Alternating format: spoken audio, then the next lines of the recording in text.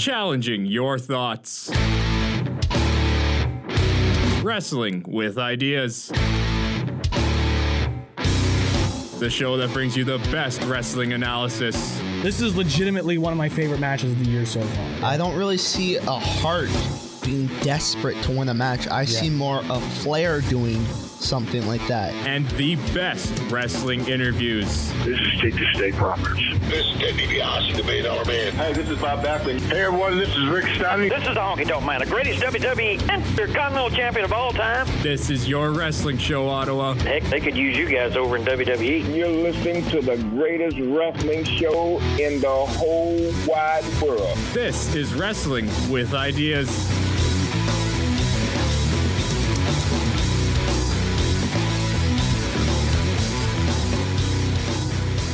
Welcome inside the CKDJ studios for Wrestling with Ideas here on CKDJ 107.9, Ottawa's new music. I'm the man they call Gibby, Zach McGibbon.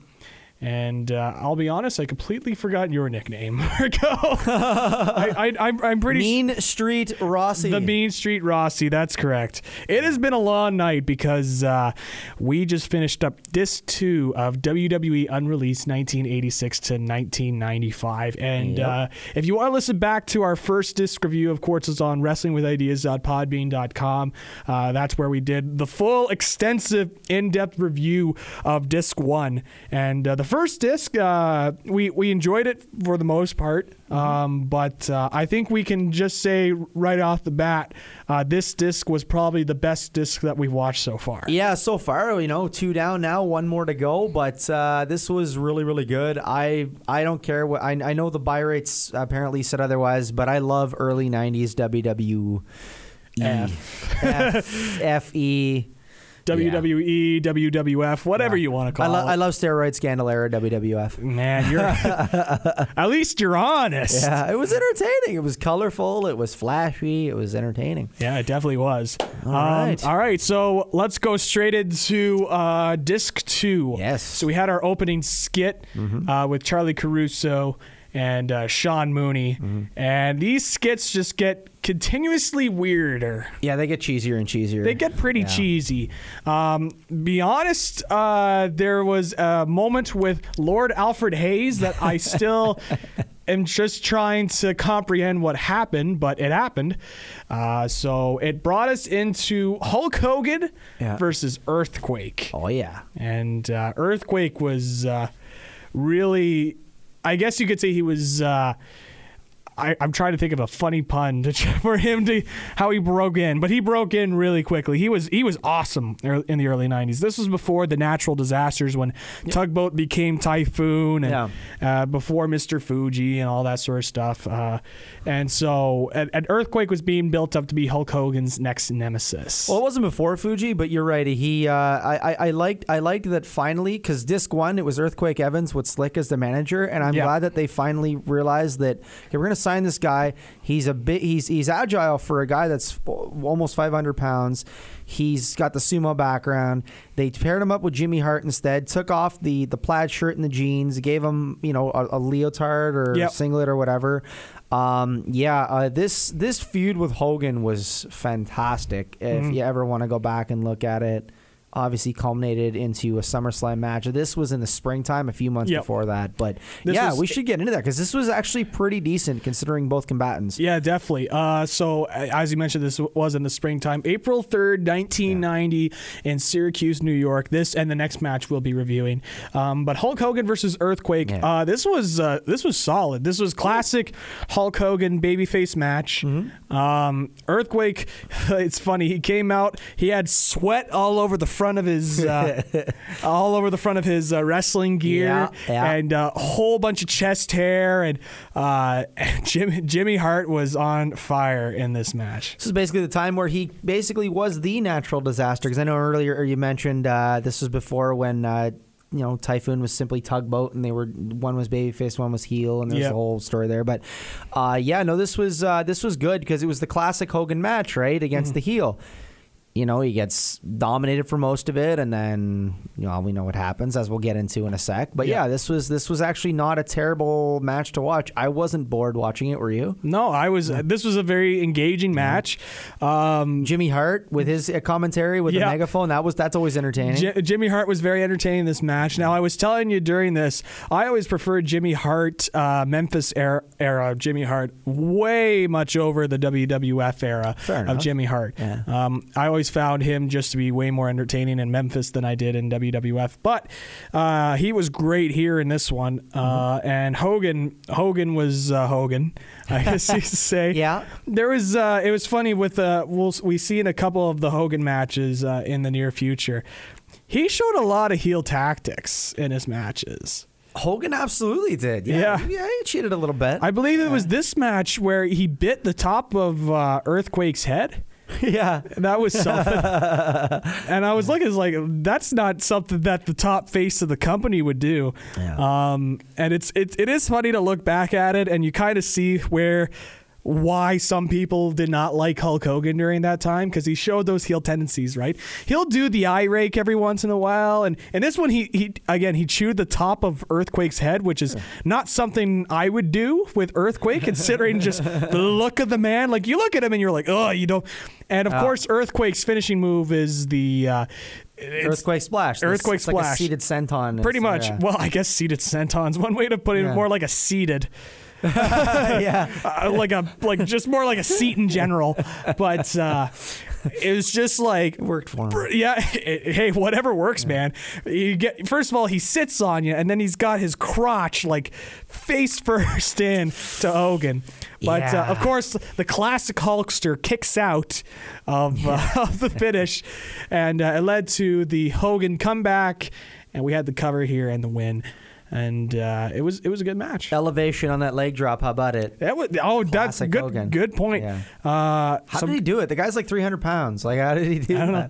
He's a superior athlete, don't you know? Sure. Yeah. So, but this was a fun match. You and I agree that was a very entertaining watch through. How many stars would you give it out of 5? Oh, out of 5.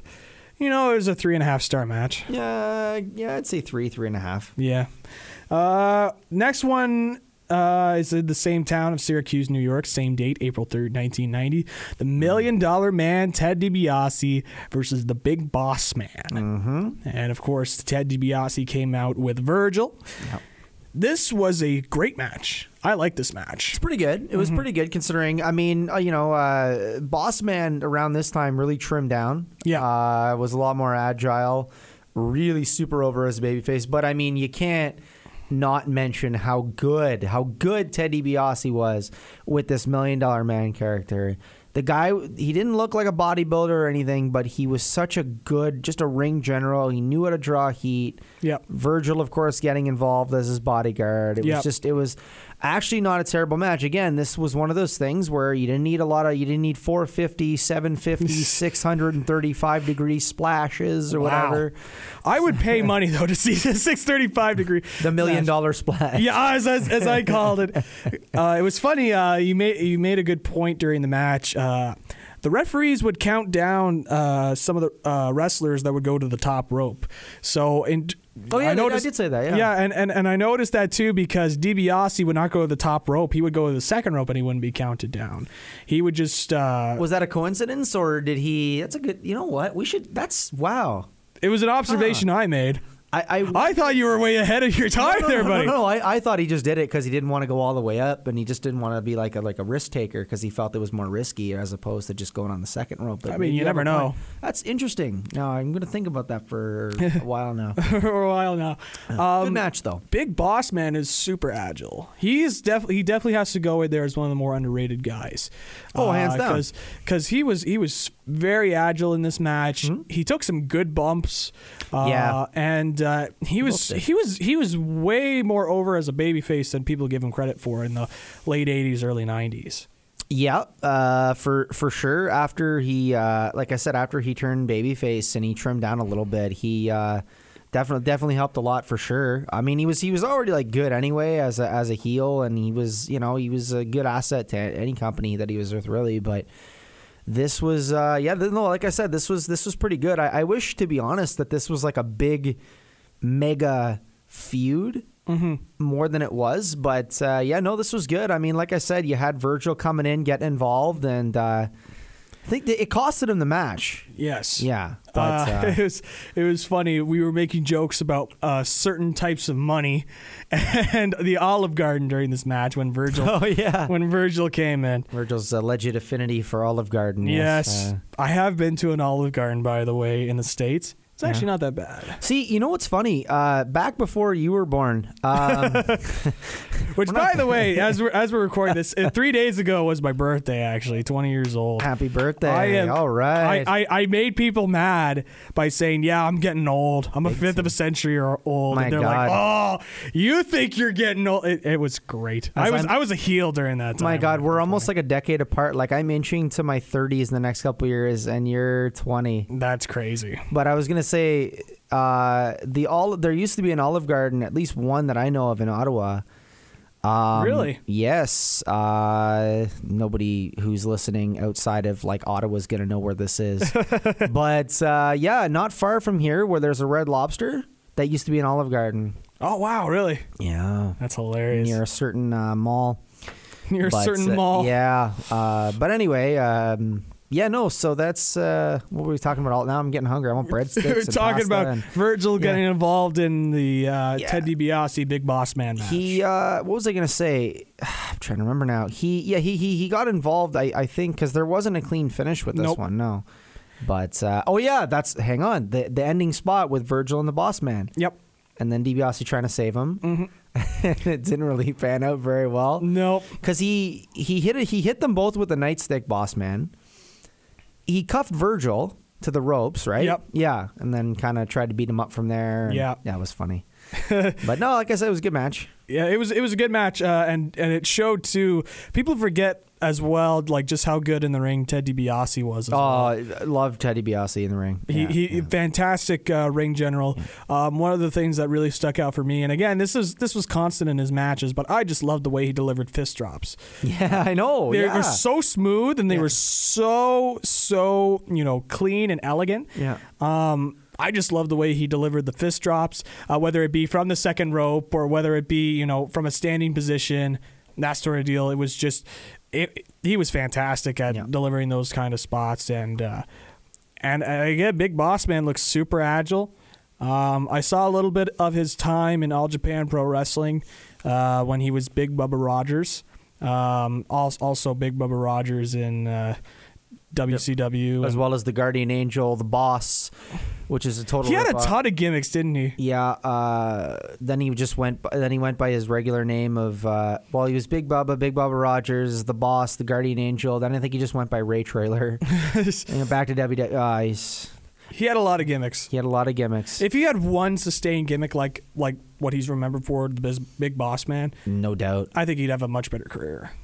Yeah, I'm glad he went in the Hall of Fame. Yeah, I'm glad he's in the Hall of Fame because he's definitely in terms of athlete. He is. And yeah. No, sorry. Go ahead. I was just gonna say. Definitely in terms of athlete, he deserves to be in the Hall of Fame. We were gonna get in that heel babyface dynamic there for a second. My God. You interrupting me and have a little match, but on cut air. A promo on here. That is the last time you interrupt me. No, I was gonna say that people like Bossman and DiBiase were, in my opinion, and I think we mentioned this off air, that they were like the epitome of how in this era you really needed like a strong mid card. Even guys like Jake. Yeah. Savage kind of up and down with that, Bret Hart, whatever, but they epitomized like how you had like that strong undercard or mid card, and then you still had your guys like Hogan and Warrior up top, but you still needed like something underneath to keep the fans going, as opposed to just, all right, I'm gonna go grab popcorn now. You know what I mean? You need a nice, well balanced. It's like a sports team. You need that well balanced team. Otherwise, it's going to be too one-sided. It's going to be an imbalance. But this, like I said, this was good. I would give it probably like a 3 out of 5. Mm-hmm. Yeah. What about you? You rate it less than the or on the same level as the Hogan match? Probably about the same. About the same? I thought this was a little better than the Hogan match in terms of a technical standpoint, but in terms of an excitement standpoint, I agree with you. It's on the same level as the Hogan match. All right. So this next match that we had here was Mr. Perfect and Ravishing Rick Rude versus the Texas Tornado and the Ultimate Warrior. Yes. And this was we had a Rick Rude promo to start off, and I know you love heel Rick Rude. Yes, no doubt about it. I love Perfect. What did he call? This was in Rhode Island. What did he call the Rhode Island people? I think he called them Rhode Island rodents or something like that. Something like that. Because he always said like sweat hogs. He usually says sweat hogs. Losers. Yeah, he was good. Quick note: if anyone's keeping track of title history, at this time, Perfect was the Intercontinental Champion. Ultimate Warrior was the WWF World Champion. Mm-hmm. So. It was interesting. We had a little bit of a champion versus champion dynamic, except involving Rick Rude and the Texas Tornado. You had three good wrestlers plus the Ultimate Warrior. Love the Warrior, but he's not known for his in ring didn't get better over the years. And honestly, like I understand, like you want to get better over time, but like he was a top guy at this point, right? Oh yeah, I almost did it for him. Yeah, exactly. And I bet you he was like, I don't really need to do much else now because I've done my part to get myself over, and now I'm a top guy, and I consider myself to be on the same level as Hogan. So, I mean, that's the way he thinks, I guess. But it was funny. Texas Tornado really carried this match. Sure. This was, and by the way, this was the only showing of the Texas Tornado on this DVD. Kerry Von Erich. Yeah. And it was interesting because I made fun of Marco for this. There's this grand theory about the Ultimate Warrior after the steroid trial and him coming back and him actually being Kerry Von Erich, which is ridiculous. Which is a crazy story, but apparently it was passed around and. There's still some people that believe it to this day. Mm-hmm. And then eventually the real Ultimate Warrior came back and took over the gimmick, but many people believe Kerry Von Erich was the Ultimate Warrior for a little bit. Yeah, I don't think so. Yeah, I don't think so either. I don't think so. I think it's just a nice little how do you say it? Fairy tale. Yeah, people just like to stir the pot. One of the things that I found funny about this match too was Texas Tornado. A lot of people don't know he was wrestling on a fake foot. Yeah, your prosthetic foot. A prosthetic much foot. Of his career. Yeah. And he still looked really good. It didn't look like he was wrestling on a prosthetic at all. Nope. Now obviously he wasn't the same Kerry Von Erich during the mid '80s when WCCW and the Von Erichs and Freebirds feud was one of the hottest things in wrestling at that time. But he was still fairly. He was better than the Ultimate Warrior. No doubt about it. A lot of wrestlers were better than the Ultimate Warrior. Yeah. Well, I mean, you have to give credit to Ravishing Rick and Mr. Perfect, two Minnesota boys. They were, two drinking buddies from what I've heard, and they you can tell that they were buddies. You know, they had the chemistry. They were both fantastic workers. This was a great match too. Why WWE didn't make them world champions as opposed to just IC champions is beyond me. Hogan. And Warrior. Yeah, but but then again, Sergeant Slaughter got a chance to be WWF champion. Yep. I still say, actually, just going back real quick to Earthquake. Yeah. And I think we talked about this on off air. I don't remember if we did on air in the last show. I think Earthquake would have been a really good world champion. I agree.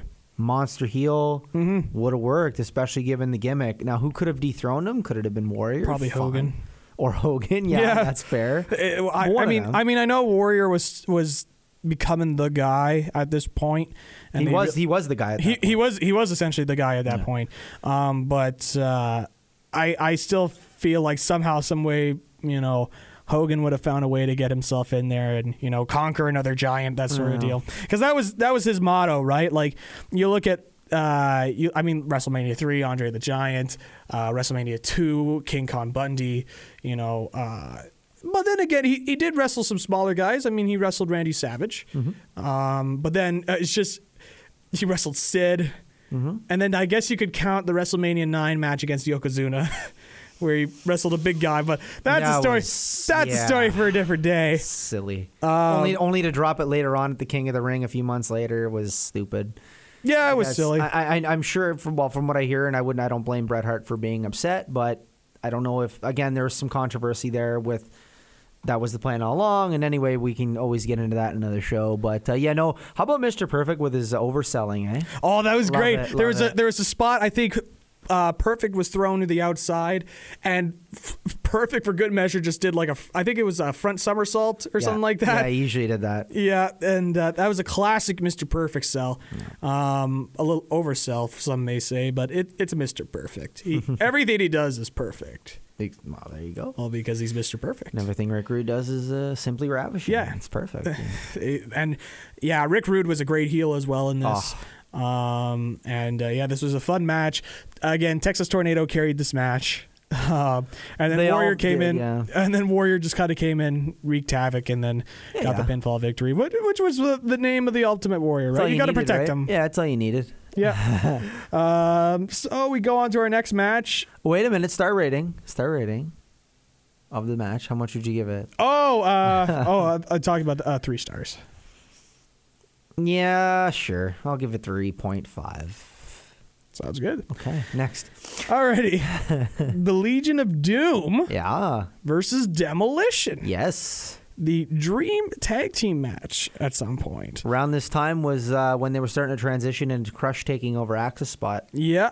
And it was weird because they did not have the face paint in this. They had masks, which was really They weird. wore them the whole match, eh? Yeah, they did. They never took them off. Because I couldn't tell if this was like a rare occasion where it was Crush and Axe as opposed to Crush and Smash. Yeah. Because I know for sure it was Crush was in the match. I think it was Axe. I think. It looked like it was Axe. But again, maybe we're wrong. If anyone wants to let us know how wrong we are, this is pretty short. This is a pretty short match. It was much shorter than what we were expecting. Yeah. This took place at Fort Wayne, Indiana, October 30th, 1990. Mm-hmm. And yeah, as you mentioned, this was a much shorter match than we were kind of expecting. But that was with all of Demolition's matches on this DVD, eh? We were expecting like these long, grandiose matches, but they ended up being much shorter than what a lot of people thought they would be. There's no way because I was expecting like 8-minute match. I was expecting. I think this was like a 4 or 5 minute match. Yeah, maybe. It was weird. Yeah. It just felt really short. And from what we got, it was I was joking with you. I was like, I can't wait for Hawk to no sell a pile driver and just continue to wrestle, because that's the name of Hawk. But really, there wasn't too much to this match. No. I mean, Legion of Doom somewhat controlled it throughout this matchup, and I believe they won as well, didn't they? Legion of Doom, yeah. Hawk won with a clothesline. They didn't even do the Doomsday device. Yeah, I know. They do that once in a while. Yeah, no Doomsday device as well. It was just a clothesline, and they got the pin. So I don't know. I don't know what the thought was. If they just wanted to test people to see if they really wanted Legion of Doom versus Demolition. 2 stars. Yeah, it was definitely a 2-star. There really isn't that much to talk about with it. No, there isn't. Because it was short. Yeah. I mean, the Demolition wore masks throughout the entirety of the match. We thought for a moment that it was going to be 3-on-3 because it looked like Axe, Smash, and Crush were going to wrestle in a 3-on-3. But I think that was part of the psychology who's going to do it because there was like a rotation and then and then of course the Road Warriors came out, or the Legion of Doom in this case. Yeah. I thought it was going to be one of those matches like they've had with the Warrior as their partner, but I guess not. Now, question for you: which one is the better theme? WWF's Legion of Doom theme, or the WCW/NWA Iron Man ripoff theme? Was it a ripoff or was it actually Iron Man? It was a ripoff. Are you sure? I thought it was an actual. Because instead of I am Iron Man, it's we are Iron Men. Oh, really? Yeah. And it was a changing of the notes. It's clearly a ripoff. Well, you know what? I feel like their LOD theme is kind of a ripoff too. It must be a little bit of the Iron Man when you listen to the. Oh, a little bit. Yeah, I could hear it. Yeah, I could hear that. I don't.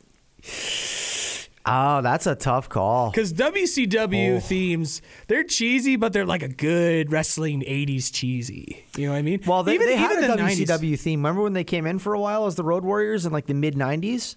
They weren't the same, and they had like blue shoulder pads on. They were facing teams like Harlem Heat, and it wasn't the same. Yeah, it wasn't the same. No, that was very weird. I don't know which theme. Oh, geez. Because obviously Iron Man is Iron Man. I like their WWF theme. I can't say their WWF theme I love as well. I don't think there's any denying that it's a great theme. I'll pick that just for argument's sake. Just for argument's sake, the WWF theme? Yeah. I think I'll go with the WWF theme as well. Oh, well, that's no fun. I know. Well, I'm no fun. I'm no fun. But yeah, this was a short match. Nothing really much else to say. Next match, it's War Eagle versus Dale Wolf. Now, you may be thinking, who is War Eagle? Yeah. Well, it's actually Tatanka. And you were mentioning to me like the whole progression of Tatanka as a wrestling character. So he debuted as War Eagle, and then what was the other name he had before? I don't remember if it was before or after, but I think it was after. He wrestled under his real name, I'm pretty sure, as Chris Chavez. Okay. And then it was Tatanka. Okay. After they signed him on. War Eagle wouldn't have been a terrible name, I guess, but I don't know. It kind of borders on that whole slightly racist gimmick, though. That's the only thing. But Tatanka was virtually the same thing. Sometimes he'd come out in the headdress anyway. Yeah. What I found hilarious about this, though, was they had him come out to Crank It Up by Jimmy Hart. Yeah, it was so weird. Just a really great song. Don't get me wrong. Like, it was great for like the Young Stallions, Jim Powers and Paul Roma. Yeah. And actually, we heard it on disc 1 when Earthquake Evans took on Paul Roma.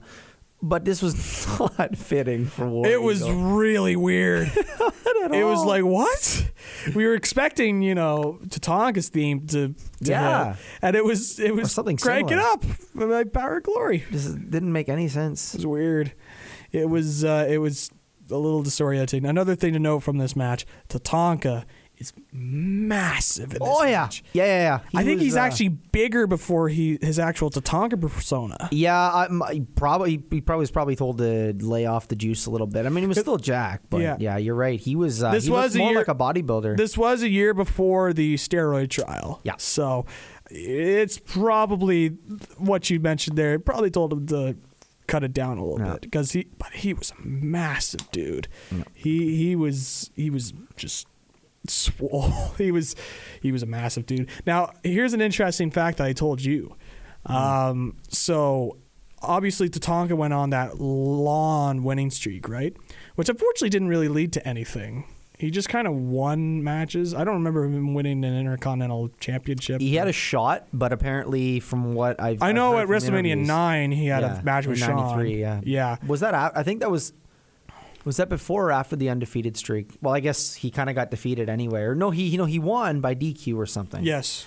So yeah, that was you're right. He should have got, but apparently like some backstage politics kind of screwed him over. Well, yeah, it's Shawn, but it was interesting. The person that beat him on the streak, Ludwig Borgia. Thanks to Yokozuna's interference. Yes. One finger. And people remember Ludwig Borgia. Ludwig Borgia. And he didn't really develop into much. You know what? Apparently, I was reading one time he actually got elected to office in Finland. He's a politician, and of course, I heard about that. He was an MMA guy. Well, here's the interesting note on the MMA thing. He wrestled in the UFC. Yeah. And you know who he faced, I believe, at UFC 7 or 8? Who? Randy the Natural Couture. How about that? Small world. Yeah. And he was Randy the Natural Couture's first opponent in the UFC. Yeah. And at the time, people had Tony Hall winning because they had no idea who this Randy Couture guy was. And then Couture just beat the living crap out of him. Jeez.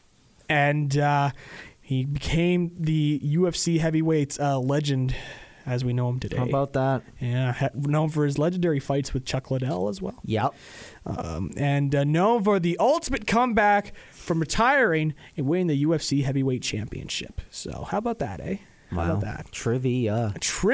Yeah, this match was one squash. Yeah, it was a squash. It was a squash match. There really wasn't much else to go off of it. So yeah, I'll agree with that. That's a 1 star. It was just mainly to showcase Tatanka. A lot longer than I was expecting in terms of a squash. Yeah, really. But nonetheless, War Eagle, I should say, got the victory. We go to another skit, and Charlie Caruso pulled out a pin, and it said, "Yes, I am a model." For those who are not aware, that is Rick the Model Martel, and they were introducing that as well. And I believe in this one, we also got another mention of Lord Alfred Hayes in this skit. Did we? Because I know we got to mention the arrogance spray, but we got to mention this one. This was the one with the arrogance spray. Weird, and it turned into like some weird softcore porn sort of deal, and it was just like these skits were awkward. Which I'm not gonna lie, does kind of sound exciting when you think of who was, you know. I mean, let's be real. You wouldn't kick Charlie Caruso out of bed for eating Triscuits, but yeah, no, it was cheesy. It was about as cheesy as the cheese you would put on those Triscuits. So they made Sean Mooney look like a goof. Oh, it gets worse, dude. Trust me. As the can't wait for disc 3. Cannot wait. All I can say is just watch till the very, very end for disc 3. It's they make Sean Mooney kind of look like a senile old man in this, but he's like in his 50s, isn't he? Something like that, yeah. It's not that old. No, it's not. But the problem is today, right? You notice how they make all of that stuff look like it was embarrassing. That this era is the best era. Yeah. But I'm not going to get that. That could be like a whole other show. So and the match that they were introducing was a type of match we all thought was simply relegated to WrestleMania 7, but I'll let you continue. Yes, as you mentioned it, we only thought this match was happened at WrestleMania 7. It turned out this was also at a house show in Savannah, Georgia, January 29th, 1991. I believe this is a couple months before WrestleMania. Yeah, it was a little test run, I guess. And this was the blindfold match between Rick the Model Martel and Jake the Snake Roberts. Yes, loved this. And if you've seen the WrestleMania 7 match and you've seen this match, you could definitely see where a lot of the influences came from. Sure. Now, it's interesting with the blindfold match. It's gimmicky. No doubt about it. This is very gimmicky. Match, yeah. But I mean, like, super gimmicky. Yeah. You know what I mean? But one of the things, at least you have one of the best ring psychologists in Jake the Snake Roberts to try and lead this thing. Now, one of the things that we both really appreciated about the match, and same goes with WrestleMania 7, was how they were able to utilize the crowd for this blindfold match. Because the way they would have it was Jake was the babyface, Rick the Model Martel was the heel, and Jake would point in the direction, and when the crowd was cheering super loudly, that's where he would go. And you know what? That's pretty smart. I'm not gonna lie. That's an entertaining way to, and also get the crowd invested into it as well. It was great. It was awesome. So that I thought that was brilliant on that part. Good storytelling, good psychology, yeah. But at the end of it all, a lot of it was just missing and running into the turnbuckle and bumping into each other just when you thought you hit him, and then you missed them again. And where is he? Swinging a punch and it not being there, them going to the mat and that sort of deal. I thought that was kind of the beauty of it, though. I really did, because it's like, no, that way, go, Because picture yourself if you were in that crowd, right? With It was very silly, but it was also kind of smart in its own special way. It was unique, especially for that time. Yeah. So. And again, as I mentioned before, when you got a guy like Jake the Snake Roberts to lead this match, I'm sure it'll be much better than what people would expect it to be. And Rick Martel is a fantastic worker in his own right. And definitely. He was in great shape in this match. Oh, he's probably the best shape of his career, most likely, from what I gather. Again, this was 91 as well, so this was like a year pre-steroid trial. Exactly right, yeah. But just one quick thing to note, too, is that Martel being the heel in this one, you notice what he did with the mask. Remember, he took it off? Yeah. Right? And then he went after Jake or whatever, and then, eventually the ref kind of tried to break it up. Jeff the Jarrett. Snake. Yeah, right, yeah. Jake the Snake cinched in the head of Rick Martel. Yeah. Dropped the DDT on him, but it took a few seconds for him to pin him because he couldn't find him. Yes. It was pretty good. And this was back at a time when most of the finishers were protected, and there were no false finishes unless you were Hulk Hogan. But I mean, I guess there were, but certainly not as many as today. Yeah, like a DDT was a finisher. Yeah, you know what I mean. The reason why I pointed out is like it took a while, and he still got the 3 count pinfall, right? Mm-hmm. Like in today's wrestling thing, that would just be, They would have done that about 5 times. There would have been 7 flips, no selling. Die. Yeah. They protected the finisher, which I liked. We don't see enough of that for a lot. Like, obviously, we see that for Reigns, but even then, Reigns gets his finisher kicked out. Cena's starting to feel the effects of it. Yeah. I like me a good, protected finisher because it builds up credibility for the wrestler, right? Yep. It's like as soon as you see, it's like boom, because you want to talk about protected finishers. Again, I mentioned Japan a lot, but Kenta Kobashi's Burning Hammer only used 7 times in his wrestling career, and every single time he won with it. Right. That's the whole thing. That was the whole thing about the Burning Hammer and why so many people wanted to see it. Oh, it's like, when Jake the Snake cinched in that DDT, you knew you're not getting up from that. Yep. Unless you were The Undertaker. Yeah. Or Hulk Hogan, maybe. But yeah. No, I know. So this blindfold match, it was entertaining to watch. I loved it. To me, it had its silly moments, but I understood the psychology of it, and I understood how it would get people engaged. Still, to me though, I still found it just a tad bit silly. You know what I mean? It's like I appreciated it. I'll give it a 4. Wow, really? Absolutely giving it a 4. Wow, I wouldn't go that high. I'm going a 4. You're going a full 4. All right, I'm sticking with 3. Okay. But don't get me wrong. I enjoyed it just because of the type of match that it was. Yeah. It's to me, it was just still a little too silly, and I understand this is the WWF, and silly was the name of the game at that time. But there's a line, you know. Well, we're going to get to that line when we get to a certain match involving some, Yeah. Thank God it only lasted one night, but we'll get to that in a few minutes. Oh, stay tuned for this, folks. We have a lot to say about that match. Alrighty. Next match up took place in Calgary, Alberta, Canada. On July 8th, 1991. It was the $1 Million Man, Ted DiBiase, this time accompanied by Sherry Martel. Yes. Versus Sid Justice. Yeah, before he had theme song. Yeah, no music for Sid Justice in this. And we both agreed that Sid is a much better heel than he is a babyface. Yeah. It's not even close. Yeah, this match was all right. Both guys got their stuff in. Sid being the power guy. Sherry was so vocal. Oh, she was super vocal. Sherry was very vocal. She was staring right into the camera at some points. She's a pro. Sherry was awesome in this.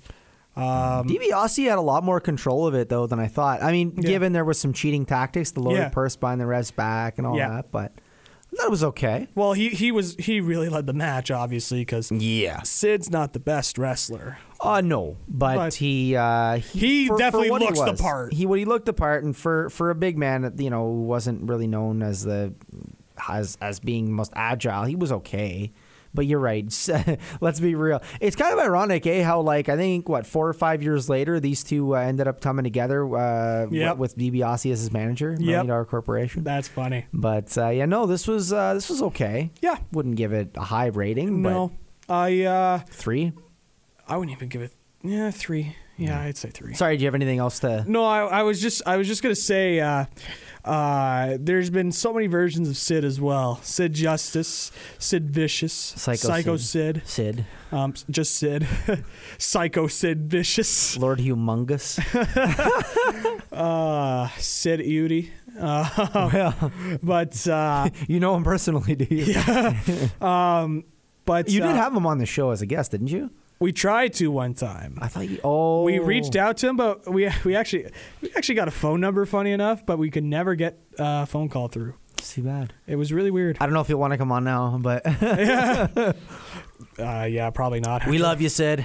We love you, Sid. He was actually here in Ottawa for a retirement tour for Great North Wrestling. Yes, he was. And interesting there. He faced off against I think his name's Peter Rosenberg. Peter Rosenberg? Yeah. Rosenberg.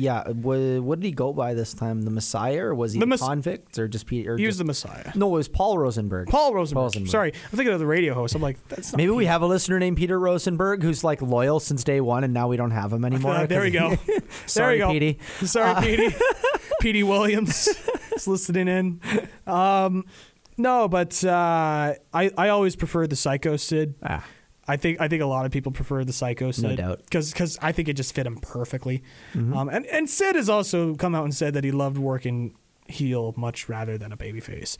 There you go. So and it was clear. It's kind of like Randy Orton. You could tell he loves being a heel way more than a babyface. I can tell, yeah. Yeah, it's pretty obvious sometimes. But this match, it was DiBiase did a good job of controlling the match. One thing I do have to note, Sid's powerbomb.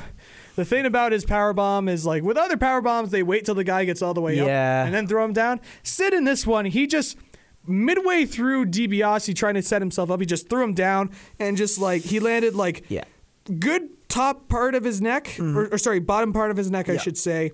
Dangerous. Ooh, Landed on his knees with this one. It was brutal. And then as you mentioned, he got on his knees and did the pin.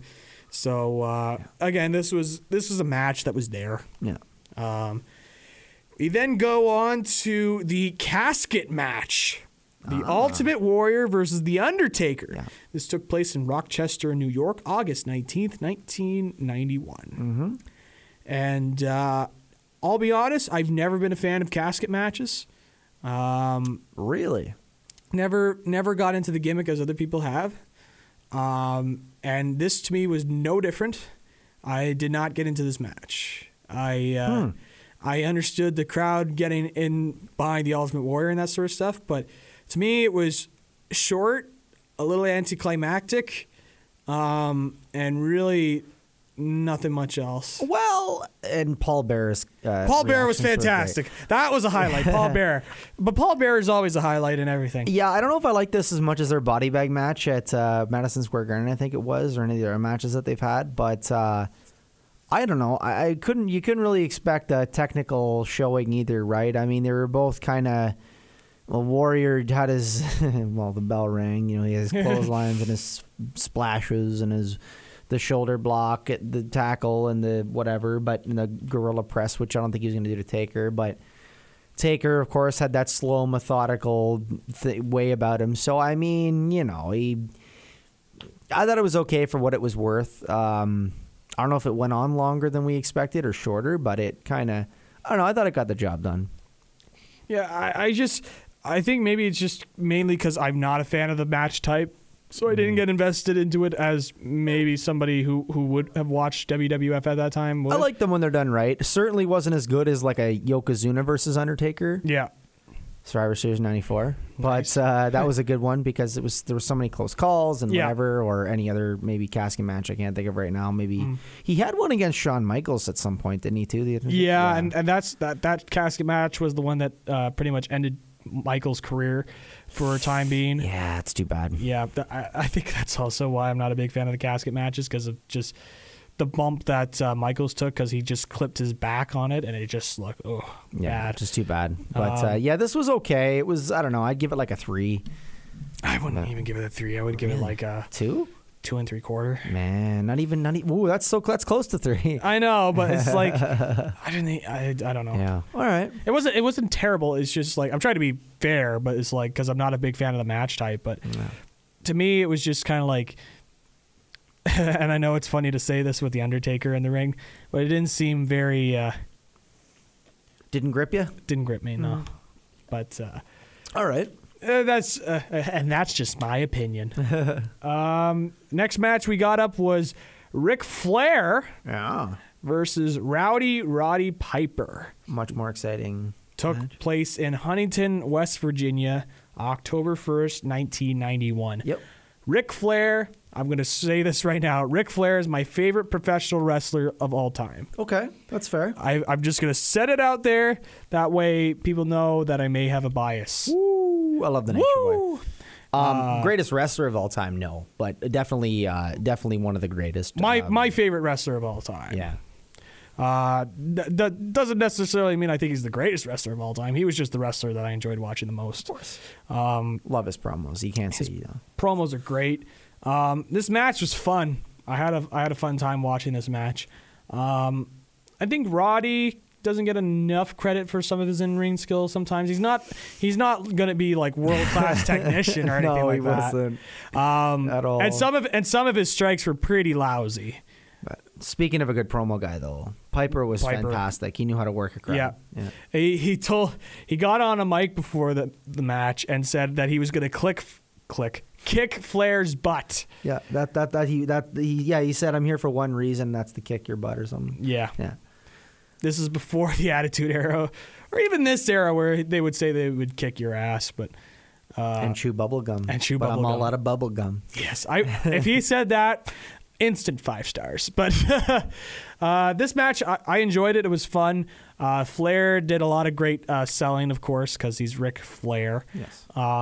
We had the classic Flair flop in this match. And Roddy Piper, also, I thought he looked pretty good as well.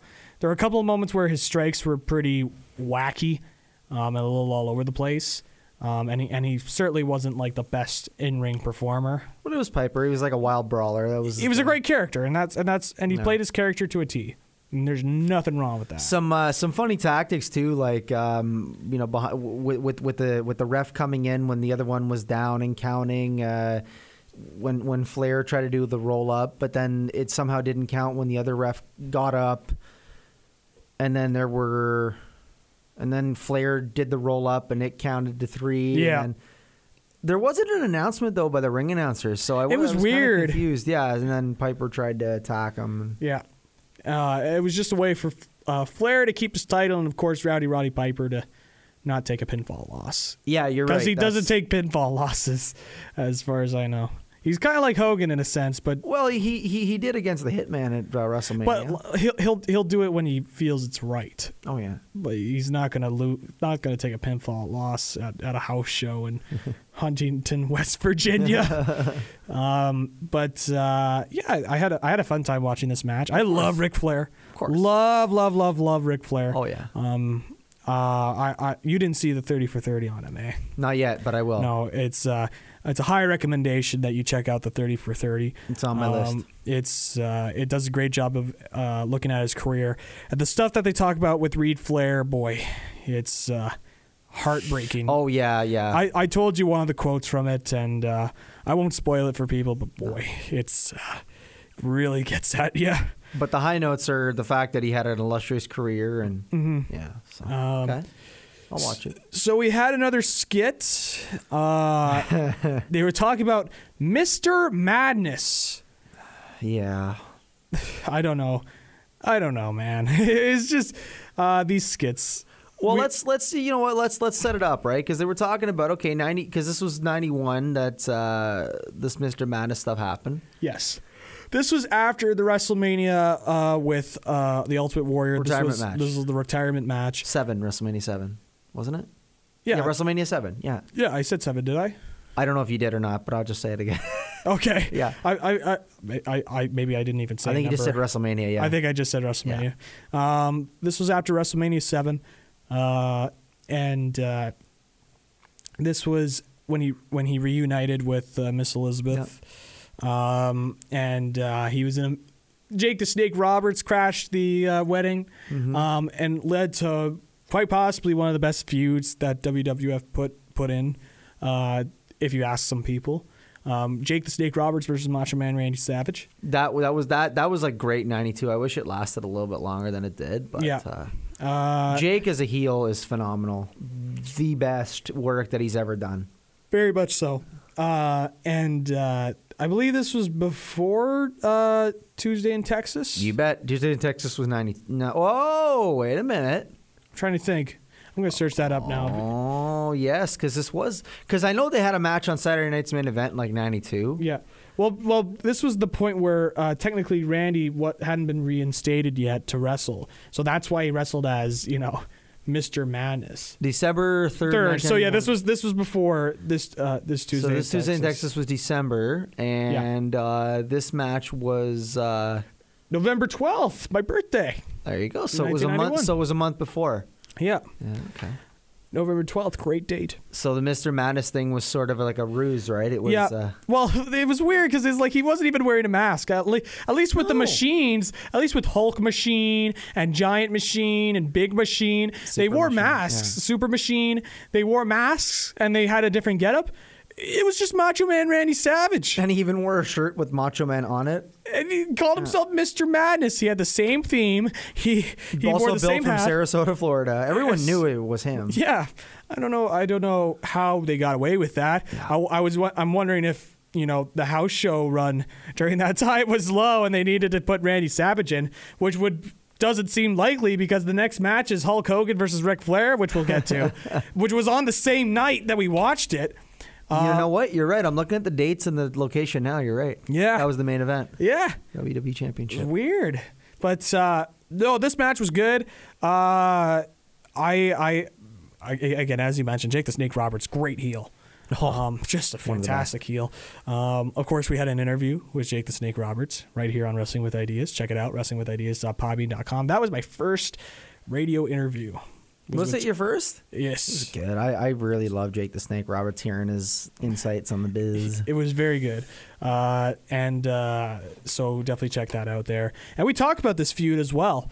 And one of the funny things hearing Jake talk was how he handled the snake.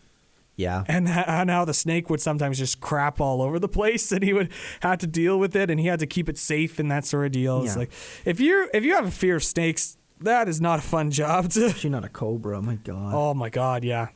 But, yeah, this was a great match. And, of course, the setup this Tuesday in Texas match.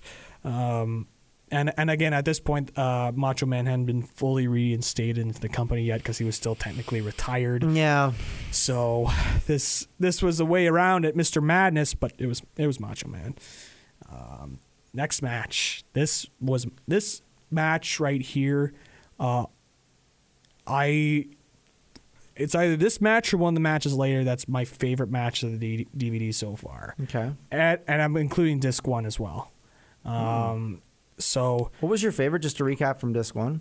I believe, what was my favorite from disc 1? I think it was one of the, I'm trying to remember. I'm going back Warrior and Macho? I believe it was the Warrior. I think it was the final Ultimate Warrior and Macho King. Yeah, the Macho King match. Yeah. No, actually, I think my favorite match on that was Randy Savage versus Pedro. Are you serious? It was Pedro Morales. I really Yes. love that match. I think about it more, and I love it every single time. Okay, Pedro was such a great babyface, man. He's good, yeah. I loved Pedro in that. Yeah. It was either that one or the Ultimate Warrior versus Macho King, which is funny because I kept on crapping on Ultimate Warrior, but I'll compliment a good match when I see one. Absolutely. They had good matches. Now, it's funny because Flair and Hogan, right? Like at this time, you'd think, because originally, well, this is like a year later for WrestleMania 8. These two, I mean, it was like logical, right? Yeah. Big star in Ric Flair in the NWA. Yep. Big star in WWF for the time with Hulk Hogan. You knew that these two were going to cross paths at some point. They build it up. From what we've heard, though, house shows, maybe like this one, for some reason, they didn't make as much off these guys as they thought, and that's why they changed the WrestleMania main events. But at the same time, I don't know. I thought this was all right, considering the two combatants. This was solid. It was good good psychology. Fine. It was a good match. Yeah. It's not one of Flair's better matches, but it was a fine match. Yeah. Oh, by the way, the quick star rating, because just to wrap up, Mr. Madness, Jake the Snake. Mr. Madness, Macho Man got himself disqualified with a chair, and Jake the Snake ran away. Yeah. But yeah, back to Hogan and Flair for the championship. Same show. I enjoyed this. It was a long match. Yeah. It was quite a lengthy match. I would say that was a 20-minute match. And Flair, again, Flair's Flair. Yeah, he was awesome. He came out with Mr. Perfect as well. His executive consultant. As he was announced. And Hogan was Hogan. I enjoyed it. There were some moments where it kind of dragged a little bit. But in terms of overall match quality, again, I'm a big Ric Flair fan, so I enjoyed it. And I love them both. And you asked me this too, which one did you prefer, Flair or Hogan? And I told you that Ric Flair was my favorite wrestler of all time, so I would pick Flair in a heartbeat. And you also picked Flair, but you said Hogan was also not that far off. Right? No, to me, Hogan's like a close second. Although, as far as success throughout, I mean, you can't deny Hogan because, like I said, right, Flair came in. Maybe you could argue he could have been used a little bit like he was in the NWA, but the fact of the matter is, more people, when they think of wrestling, rightly or wrongly, they think of Hulk Hogan, not Ric Flair. Yeah. And you can argue with me all you want if you like, but it's true. Yeah. That's unfortunate because Ric Flair was better on the mic, and I just liked him better personally as far as, like I said, just his overall appearance.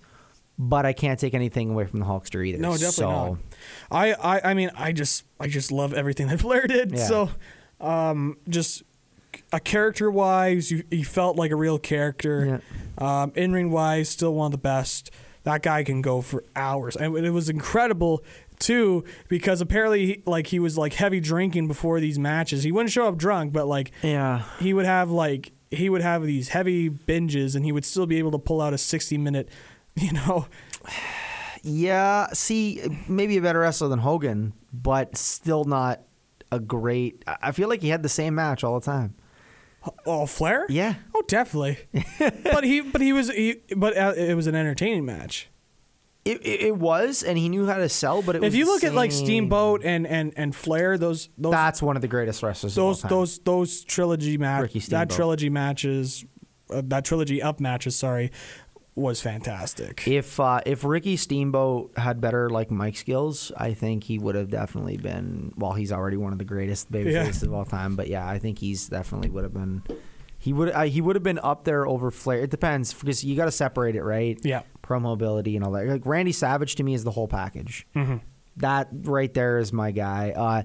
I'm a huge Bret Hart fan, wrestling, but I agree his promos were very bad.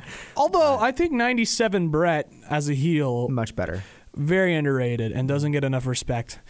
Although I still love the steel cage match afterwards when Vince McMahon came out and he just cussed on him. It was so funny. That's the thing. Actually, as far as if you're an Attitude Era guy, you keep turning a blind eye. This is yeah. That's the thing. People, they say, okay, Stone Cold for the Attitude Era, The Rock. Listen, you got to give Bret Hart a little bit of credit for helping usher that. Definitely, era in, especially the screw job. Definitely, like WrestleMania 13 with helping to establish. Well, Austin. And Montreal '97. Well, Montreal. Well, he was an unwilling participant in Montreal, but no, but I mean, nobody spat on their boss on live TV, right? That's true.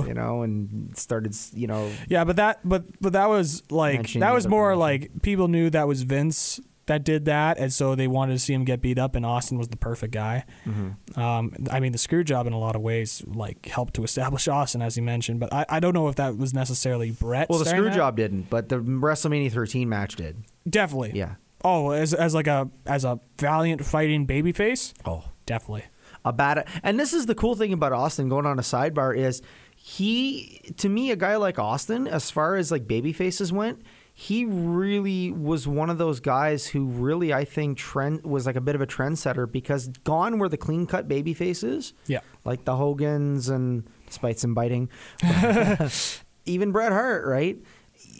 Austin was like an anti-hero in a sense, where he did what he wanted to.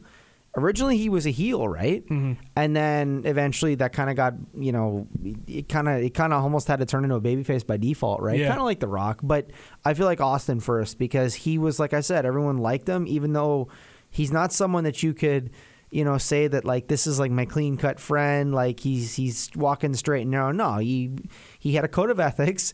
He wouldn't push an old lady, in front of a car, but he did what he wanted to. Yeah, that was different back in the time. It was like, whoa, okay, I bought this. A lot of people didn't see that when that would happen. So, no, I totally agree. And then in Canada, Bret was cheered anyway when he turned heel. But no, as far as Hogan Flair, I mean, just a couple spots in the match. Trying to think here. Perfect hand in the Nux, the brass Nux. Yep. Didn't really pay off because Hogan's not going to sell that, right? No, Hogan's not going to sell for a lot of things because he's Hulk Hogan. This ended in like a DQ or something, didn't it? Count out. The count out. That's right. One of those classic 90s. Yeah. Flair tried to get in, but just couldn't get in time. Oh, yeah, that's right. Yes, they're fighting on the outside, and then Hogan kind of snuck underneath. Yeah. It was sort of heelish, I found. It is. Eh? It was. It was really heelish. And he did an eye rake, too, during this match. It was really weird. I was expecting that from Flair. I wasn't expecting that from Hogan. But then again, you start to see why people started to dislike Hogan, right? You know what? It's funny you say that because, around the 92 Rumble, remember when Sid eliminated Hogan? Yes. People were cheering. And if you watch the original, that is. Yeah. If you look at the nowadays, the edited stuff, I'm pretty sure they mix up the crowd sounds a little bit to make it look like people were booing it. Yeah. But I'm pretty sure that if you look at the original 1992 Royal Rumble, you'll notice people were cheering Sid to get rid of Hogan. Yeah. Because people were starting to unfortunately get sick of the... Well, I mean, at that point, WrestleMania was 1985, the original one, right? Yeah. And that was when Hogan got it big. Yeah. It was 92 at that point. You've only got so much longer on top, right? That was 7 years at that point, right? Which I find interesting. Especially with the Cena era? Well, no, I find it interesting because when he came back in 93, yep, he was still getting cheers, Hogan. Well, I think people needed a break from him. Yeah, how can I miss you if you won't go away? Exactly.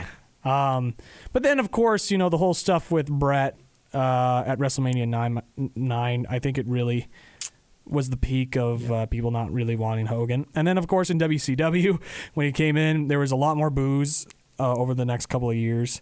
So people were still cheering him. They were still cheering him, but the boos were more noticeable. The heel turn was necessary, and I think it was really good. And was it 96? By Bash at the Beach. Bash at the Beach. I'm glad it happened when it happened. Yeah, he did it. You know what's funny? He wasn't even supposed to be the original guy. It was Sting, wasn't it? It was supposed to be Sting, which I found. Imagine how the course of history would change if Sting was the one that joined the NWO. I'll be honest right now. I don't care. You can set. I'm gonna get lynched. I think don't Sting, do it. Don't do it, man. Don't do it. Please don't. Okay, I'll say this. He's not Hulk Hogan. Okay. All right. Say it now. Yeah, I have to know what you.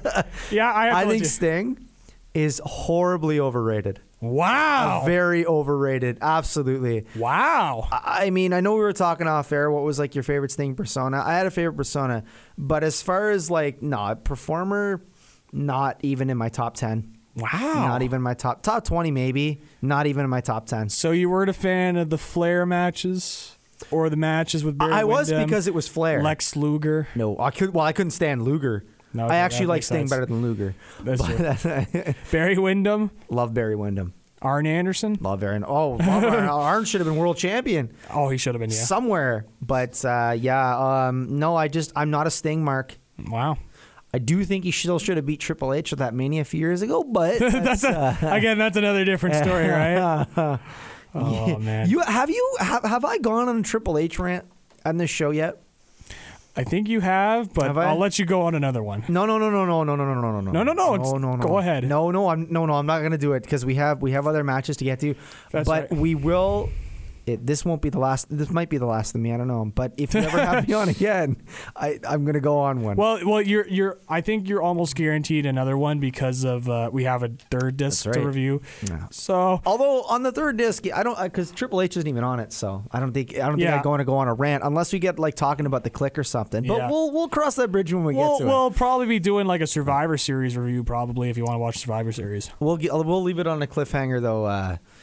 Triple H, I'm not his biggest. I'm not a big admirer of his. You made it pretty evidently clear about Triple H.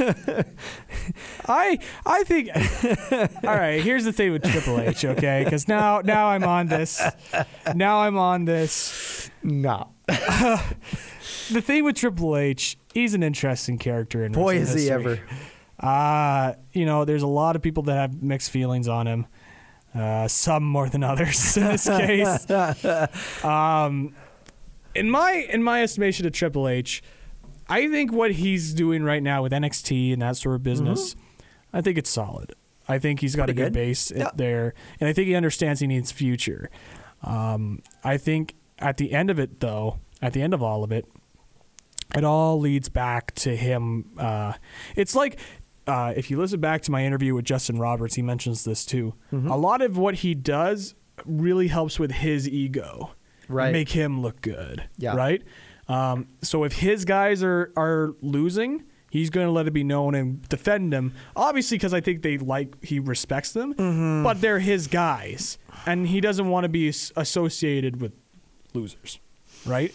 So like he'll look out for guys like Joe and Balor and Enzo, like these guys, because those are his guys that he helped to produce in NXT. I mean, in NXT they call him like dad or something like that. Like he's their NXT dad.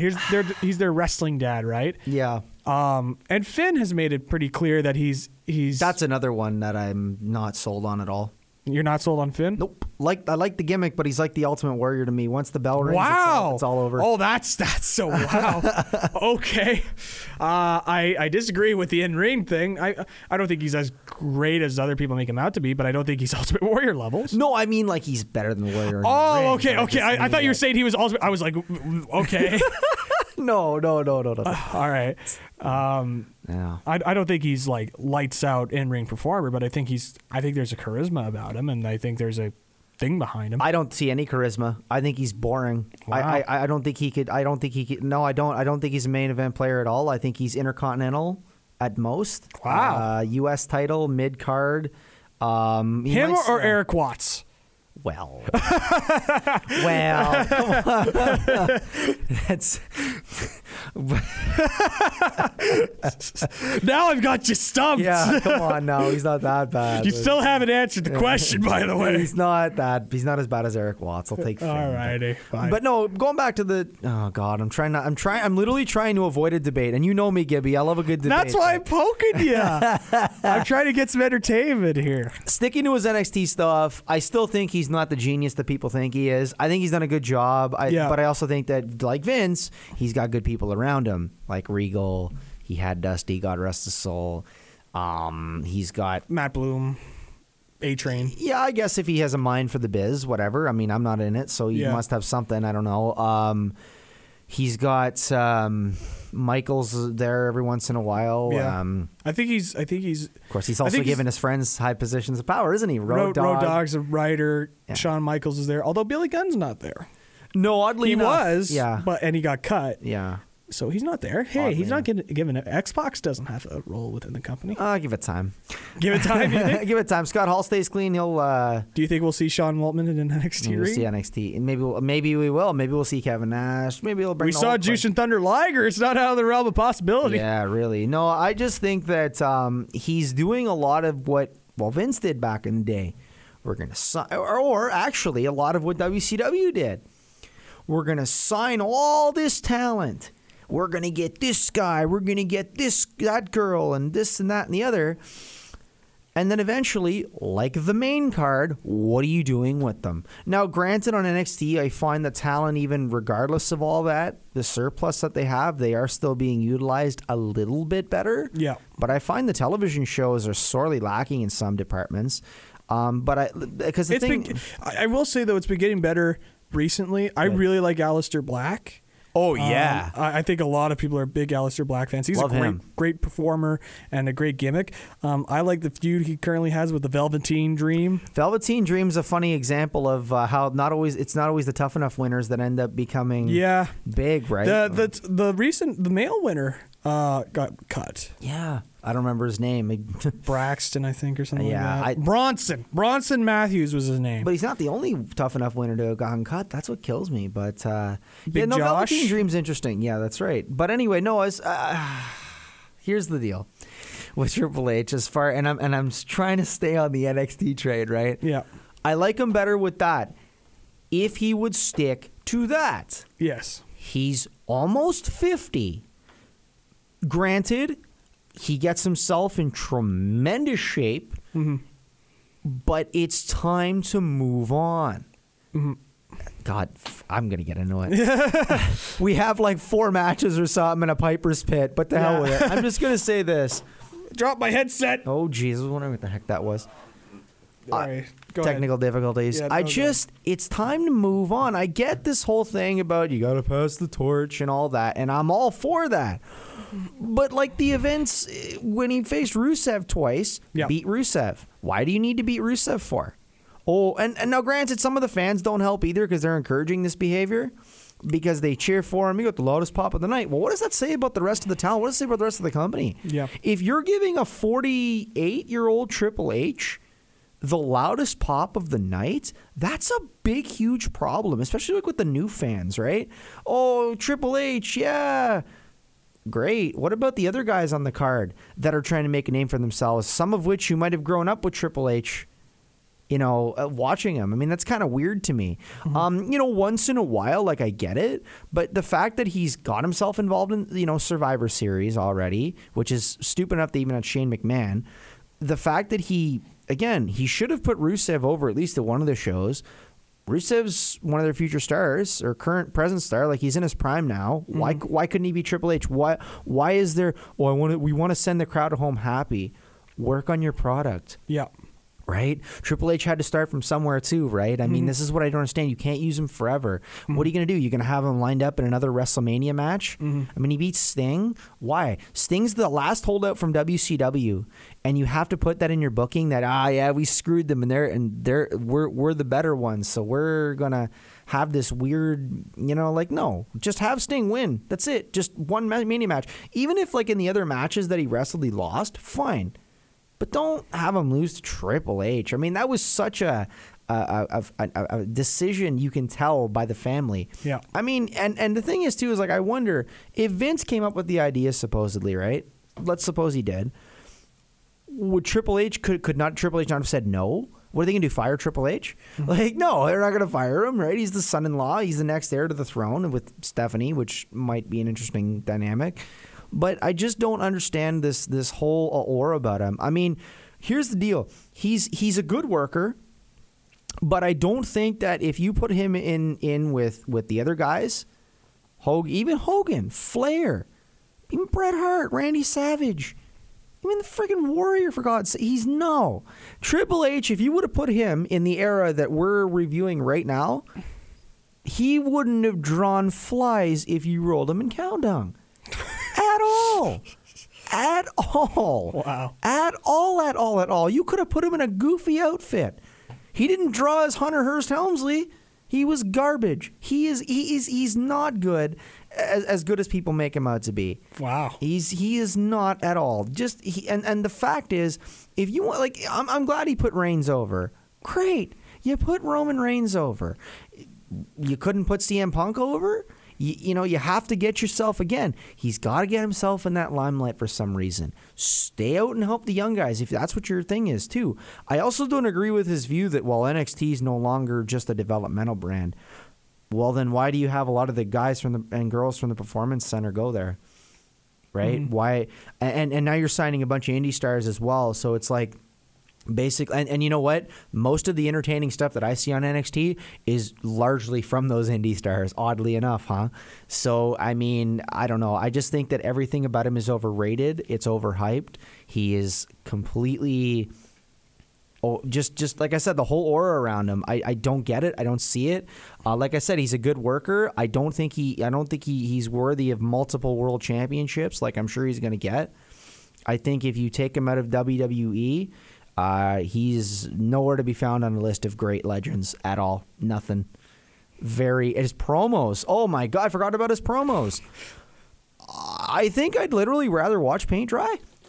Wow. I would. I really, really would. I've never, I mean, my God, they bore me to death. When I hear his music, I turn the TV off. I just, not again.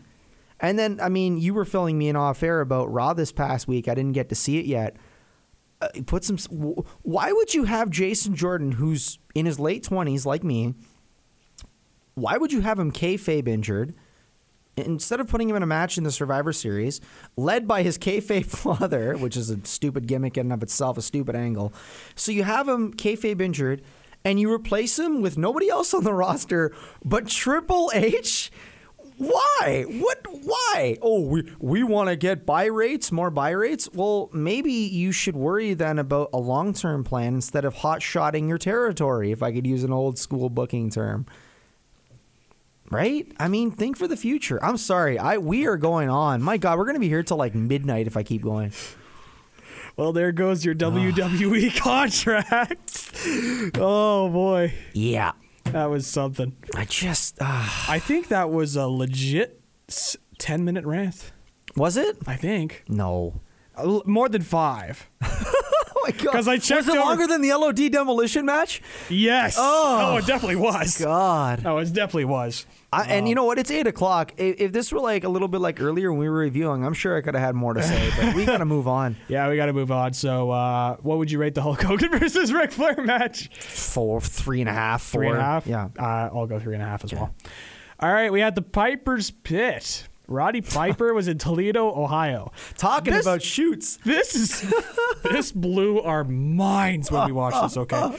So he came out and he said that he wanted to be honest with people. He's not under contract with WWE, so he doesn't have a lot to lose. He said, there's a lot of controversy and scandal right now.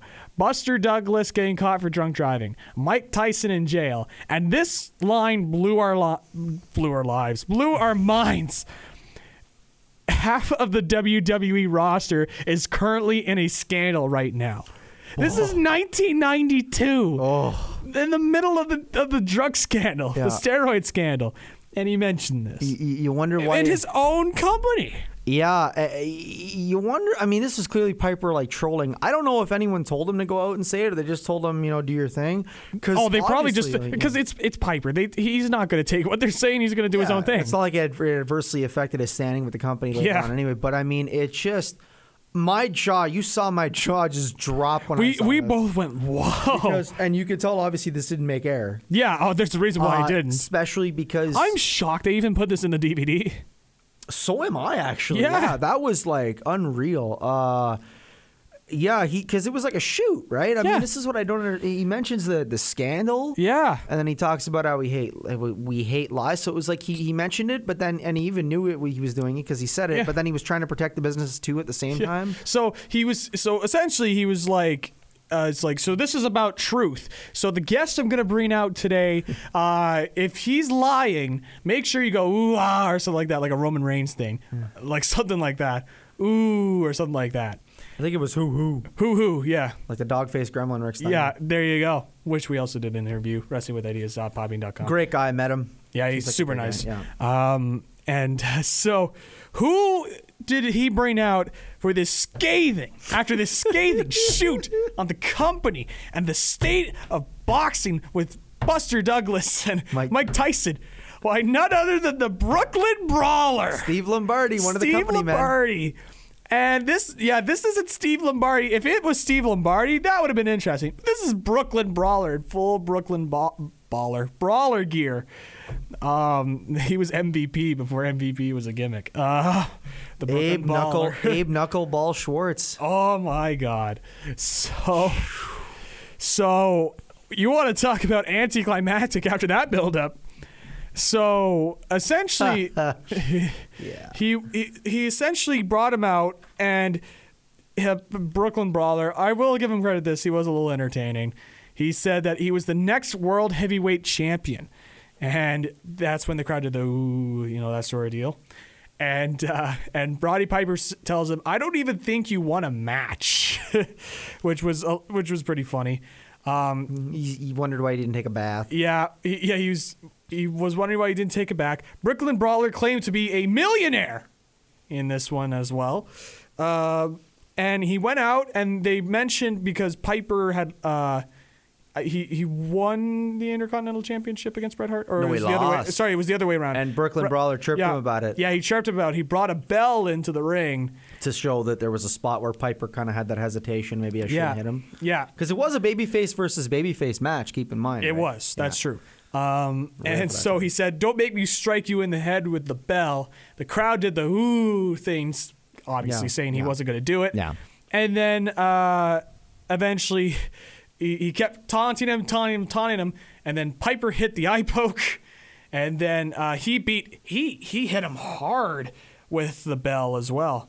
Like, he landed a good shot in. And this ended the Piper's Pit segment. Yeah, that looked like he hit him really right landed him head. hard. Yeah. So that was pretty much the Piper's Pit segment. So after all that buildup, Yeah, it was You weird. get the Brooklyn Brawler. Yeah, I mean, I don't know who else they could have brought out, but Pat Patterson I guess. or But Vince McMahon. Because this is the obviously. thing. What were they gonna? That's the thing. Like, what were they aiming for? Because there's no way that they're. Why gonna would they make it release like this on DVD? Why would they do it at all? Yeah. Period. Why did, would I was they, surprised you know, they didn't cut off his mic. That must have been like a. This is in the midst of the scandal too. This isn't like years afterwards where it's like it's all. No, it was this is in the middle of the scandal. Yeah, I don't. It understand blew it. our I don't minds when we heard understand- I that. don't understand it at all. But like, it's not like they were gonna do like an expose interview in the ring. Although at that point, That'd you be might as well something. have, yeah, That'd be something. Attitude Era, they probably would. Oh, have, definitely. But A scathing shoot. yeah, I don't know. I don't really. I was just still speechless about it. But moving on though. Oh, this next match, this was a great match. They always are whenever these two face each other. Bret the Hitman Hart versus the British Bulldog. Mm-hmm. This took place in Binghamton, New York, former home of the Binghamton Senators, now the Belleville Senators. Yes. So this match was great. Mm-hmm. It wasn't as good as their SummerSlam 92 match, but it was still a good match to watch. Very technically sound. Yep. Bulldog was massive, which is funny, again, in the middle of the scandal. And obviously, Bret was the Intercontinental Champion in this match. Oh yeah, the title was on the line, wasn't it? No, it wasn't. Oh, It that's was- weird. It was non-title. Yeah, it was a non-title match, which was really weird. But Bret still won. This was so right it didn't before really matter. their SummerSlam match, wasn't it? Yeah. Yeah. This was before their big SummerSlam match, which many consider one of the best SummerSlam matches. Absolutely.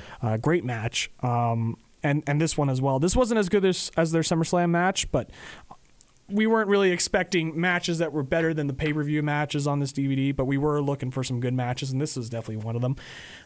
Bulldog hit a really nice crucifix in this match. Yeah. That was, like, for a guy of his size to pull off a crucifix like that was beautiful. Yeah. And, of course, Bret was Bret. He was fantastic. And this was his Hitman theme. The Hitman theme he used before When he was in the Hart Foundation. Yeah, and that was it was a nice little listen there. But yeah, this was a great match. I really enjoyed it. Yeah. I'd give it a 4. Yeah, I'd also give it a 4. It was definitely a solid 4-star match. Interesting note on the finish because it wasn't a sharpshooter. It wasn't a roll up. It was a German suplex into a pin combination. Yeah. They were innovative, these two. I always Yeah. like, you know. These It two. felt like a match from, like, you know how in the 50s and 60s there wasn't really finishers. It's like moves that would kind of come out of nowhere. And Yeah, really get the yeah. pin. That's what it kind of reminded me of. to one up, yeah. Yeah, like Gotch would do that. Frank Gotch. Probably, yeah. So Cool. It was a good match. There's really not much else to say. I mean, we really enjoyed it, and Yeah, I don't know if I'd put it on par with like the Wembley Stadium or even In Your House 95, but I think it was an honorable mention. I think it was pretty good. it was definitely for, house show match. It was solid. Yeah. And the crowd was pretty invested into it as well. It was a nice little build. What was I telling you about having a solid mid card? Exactly. That's it. If you have a solid mid card, you're good to go. This next match, you told me this was your favorite match, or one of your favorites. One of my favorites, Bulldog and Hitman.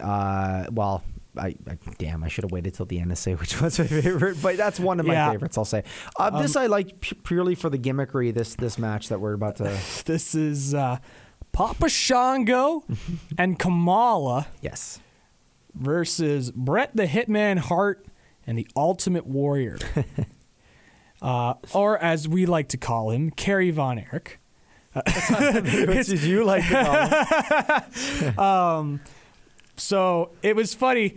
They tried to make it seem like Ultimate Warrior and Bret Hart liked each other because they were the baby faces, but you could tell that they weren't the biggest fans of each other. Well, I don't know what their personal relationship was like with one another.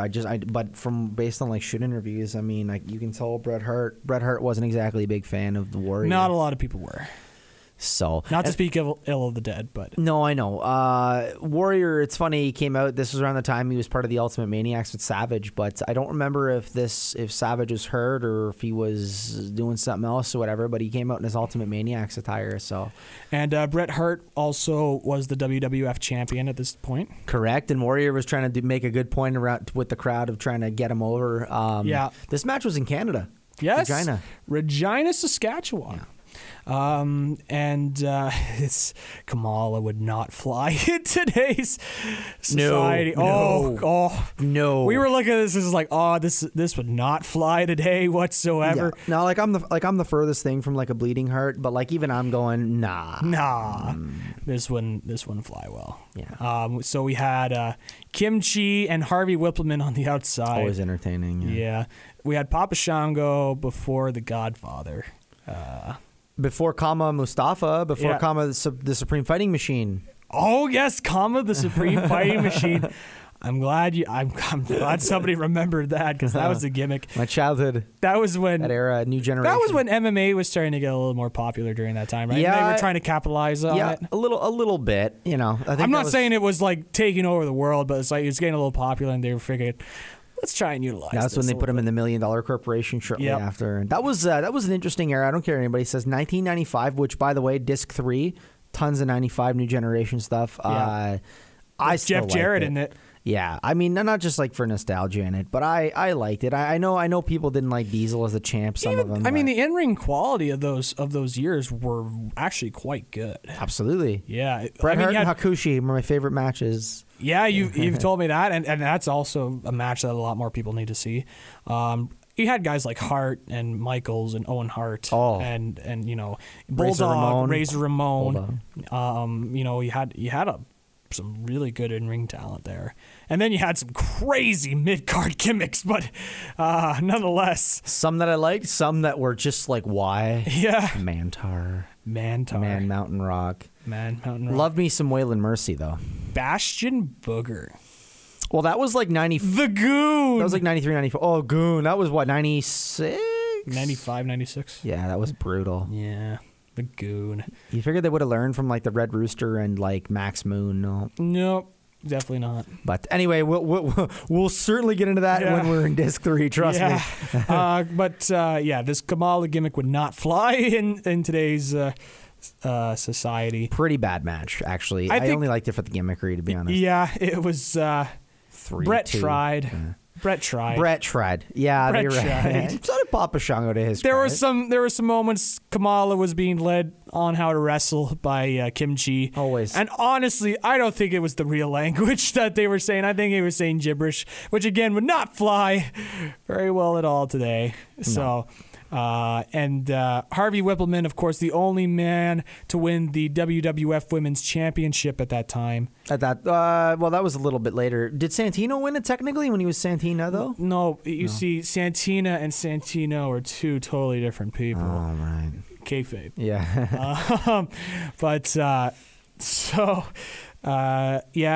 This wasn't really anything special. Again, you mentioned it was Warrior trying to get Hart over as the top babyface, but, you know, it's Warrior. I'd say like 2.5 stars for me. Again, I only like it because I like the gimmicks involved. Yeah. But I think I liked Shango. Shango was a interesting gimmick. Yeah. I think it's on the line in terms of like gimmicks that would fly today. Some would say that it insulted people's intelligence, but I thought it was all right. Yeah, it's Kamala that wouldn't fly today. No. I'd also give it 2.5. Yeah. It was there. Yeah. Second last match of the DVD. Again, this wasn't really too much. It was kind of surprising. The Undertaker versus Bam Bam Bigelow. I saw that. I was like, oh, this will be a fun match. I'm a big fan of Bam Bam. I love Bam Bam. He's my favorite big man. You said he's your favorite big man. And obviously the Undertaker's in this match, so it should be interesting. Not a lot of heat for this match. Not a lot of crowd reaction, I found. This was a pretty bad crowd reaction. Yeah. But decent match. It was weird because the match was fine in and of itself. It was just kind of there. Yeah. But there was a moment where Bam Bam scoop slammed the Undertaker to the outside to nothing. It was really awkward. You figure they'd be, oh my God, you know. Yeah, it's like the Undertaker got scoop slammed in the outside and he gets nothing for it. Mm-hmm. It was weird. And really the only reaction was when Taker won. And that was like the loudest reaction we got. But the rest of the match, like, barely any reaction at all. I was hoping for more from it, mainly because, Bam Bam's such a great athlete for a guy his size, and Undertaker can be agile every once in a while as well. Such a for a big man. That's part of his appeal, right? Absolutely. But it was a short match. You could tell it was there as a main event to shorten things up and just kind of end the show. Because it was funny. It was a weird sight because everybody started to leave. It looked like it. And Paul Bearer was lifting up the urn, and Undertaker was, doing his pose. Drawing the powers from it, yeah. And everybody's leaving. I'm like, don't you want to, obviously cell phone cameras weren't there, but, I'm sure there had to be some sort of photographs or something like that. Or at least stay behind and watch it. You know what I mean? But there was no camera flashes or anything like that. It was weird. Yeah. Now we get on to the match. You want to talk wrestle crap? Oh boy! So before we get into it, we had a skit with Caruso and Mooney to lead into this. Yeah, and apparently it was a DVD, and it was only ever shown once. Only ever. It was a VHS. It was a VHS, and it was only used once. So. I think people know what we're talking about because this has been pretty popular now. Caruso's giving tips to Sean Mooney about what this gimmick. She's giving hints, yeah. And it was a shell of a time. Oh. And that was the reveal of the Toxic Turtles. And Timmy and Tommy. It says on there, it says Timmy Tommy, but I heard Terry and I heard Tom and Terry. Oh, yeah. That's what I heard on the ring announcer. Oh, yeah, because we were saying off air, it sounds like Tom and Jerry. Yeah. Like they were ripping off the Ninja Turtles. It was weird. But anyways, yeah. So we had our jobbers, which was Tommy Stevenson and Ron Preston. Tommy Stevenson did all the work.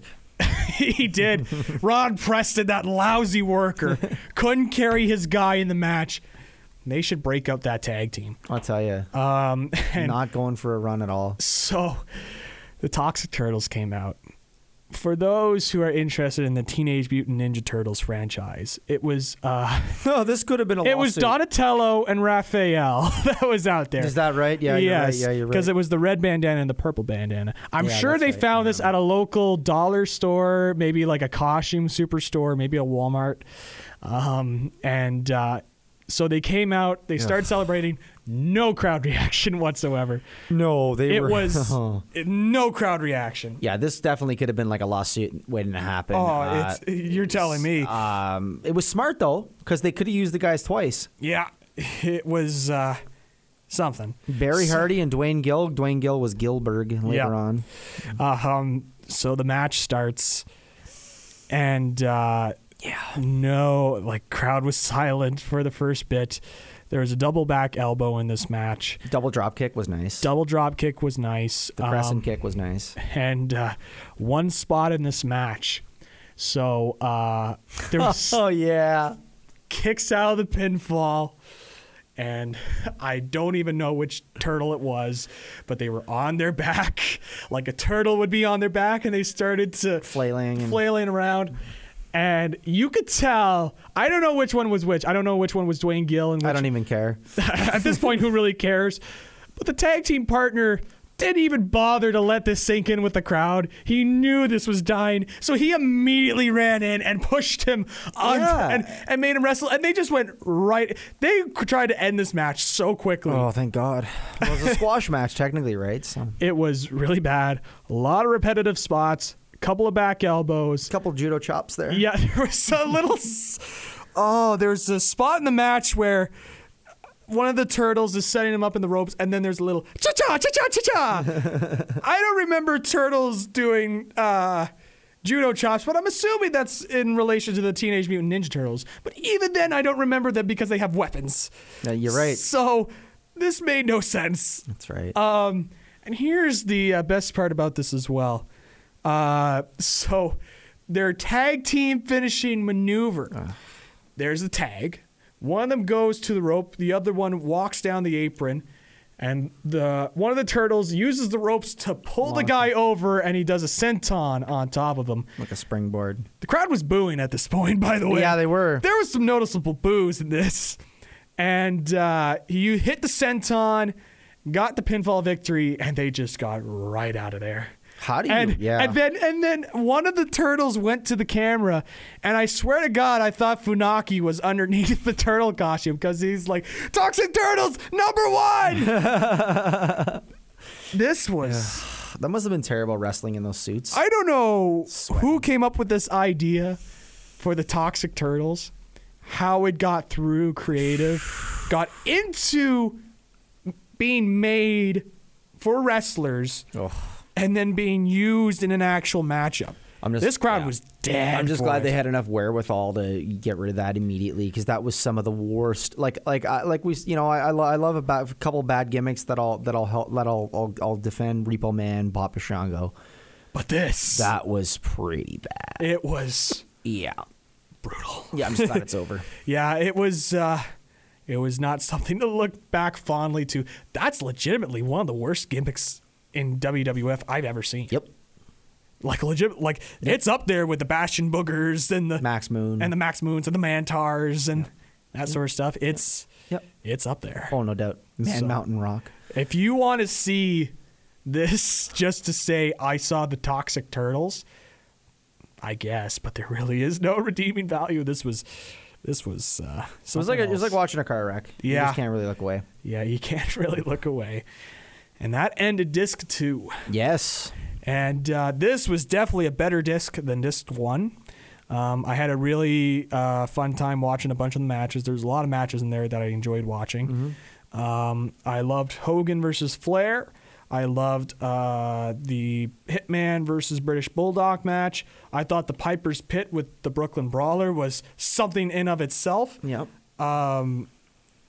There's a lot of good stuff in this. I really enjoyed it. I'll give it a 3. I'll give it a 3. I liked some matches in it for the most part. I think most of them are pretty good, except for the Toxic Turtles and the Piper's Pit segment was just like it floored me. I like I said before, I like this era of WWF, so I loved it. Mm-hmm. Disc 3 should be interesting.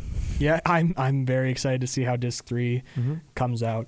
But so far, I think you and I can both agree we're enjoying the disc so far. The DVD aside from the cheesy segments, but aside from the cheesy segments with Charlie Caruso and Sean Mooney. But other than that, it's been solid so far. So hey, thanks again for coming on. Yeah, we got one more disc to review, and of course it's disc 3, and then we'll be finished our series on trilogy, the WWE Unreleased. Yeah. So if you want to listen back to our Disc 1 review, of course, it's on the Wrestling with Ideas archives, wrestlingwithideas.podbean.com. You can check out our full review of Disc 1 there. You can hear my glowing review for Pedro Morales. So I'm excited for Disc 3. We're heading into new generation territory, which should be fun. Can't wait for some Bret Hart matches, some Razor Ramon, Jeff Jarrett, that sort of deal. It should be a fun DVD review. So, if you want to listen to some old interviews that we've done here on the show, you can check out wrestlingwithideas.podbean.com and listen to our interviews with the likes of Jake the Snake Roberts, Hacksaw Jim Duggan, Ted DiBiase, Rick Steiner, Teddy Long. The list goes on and on. Cody Rhodes. A ton of people we've had on the show, and we're going to be trying to continue on with some more interviews that should be announced in the next couple of weeks that I'm working on, so should be exciting stuff there. And also, too, just keep on listening to Wrestling with Ideas every week. We try to bring out a new episode every week. Again, we're still in the middle of strike season. It's strike season here at the college. Tragic. It is pretty tragic. Although they're in the middle of a vote right now. We'll see how this goes. For to end a work stoppage part of it at least. So we'll see how that goes. The earliest, if they say yes, we'll end the work stoppage is Tuesday, where everybody will be back, which means that the show could come back as early as next Thursday. So that's not bad. But of course, I personally don't think they'll say it, but you never know. Things can change. So, but again, we'll continue to try and get some interviews going up.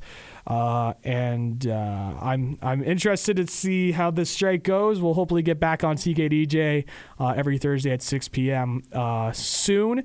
And we'll get back to talking to you guys about some more professional wrestling. Survivor Series is this Sunday. We'll probably have a review of that. And maybe, you never know, maybe I'll release a full review of Bound for Glory 2017. So until then, guys, have a good one. You have just listened to the greatest wrestling show on the planet. If you want to listen to older episodes of the show, including full interviews, make sure you check out Wrestling with Ideas on Podbean and on the Podbean app, or listen to us on our new SoundCloud page. We can also be found on iTunes, Stitcher Radio, TuneIn Radio, Player FM, and many more. Make sure you keep on tuning in every Thursday at 6 p.m. to Wrestle with Ideas.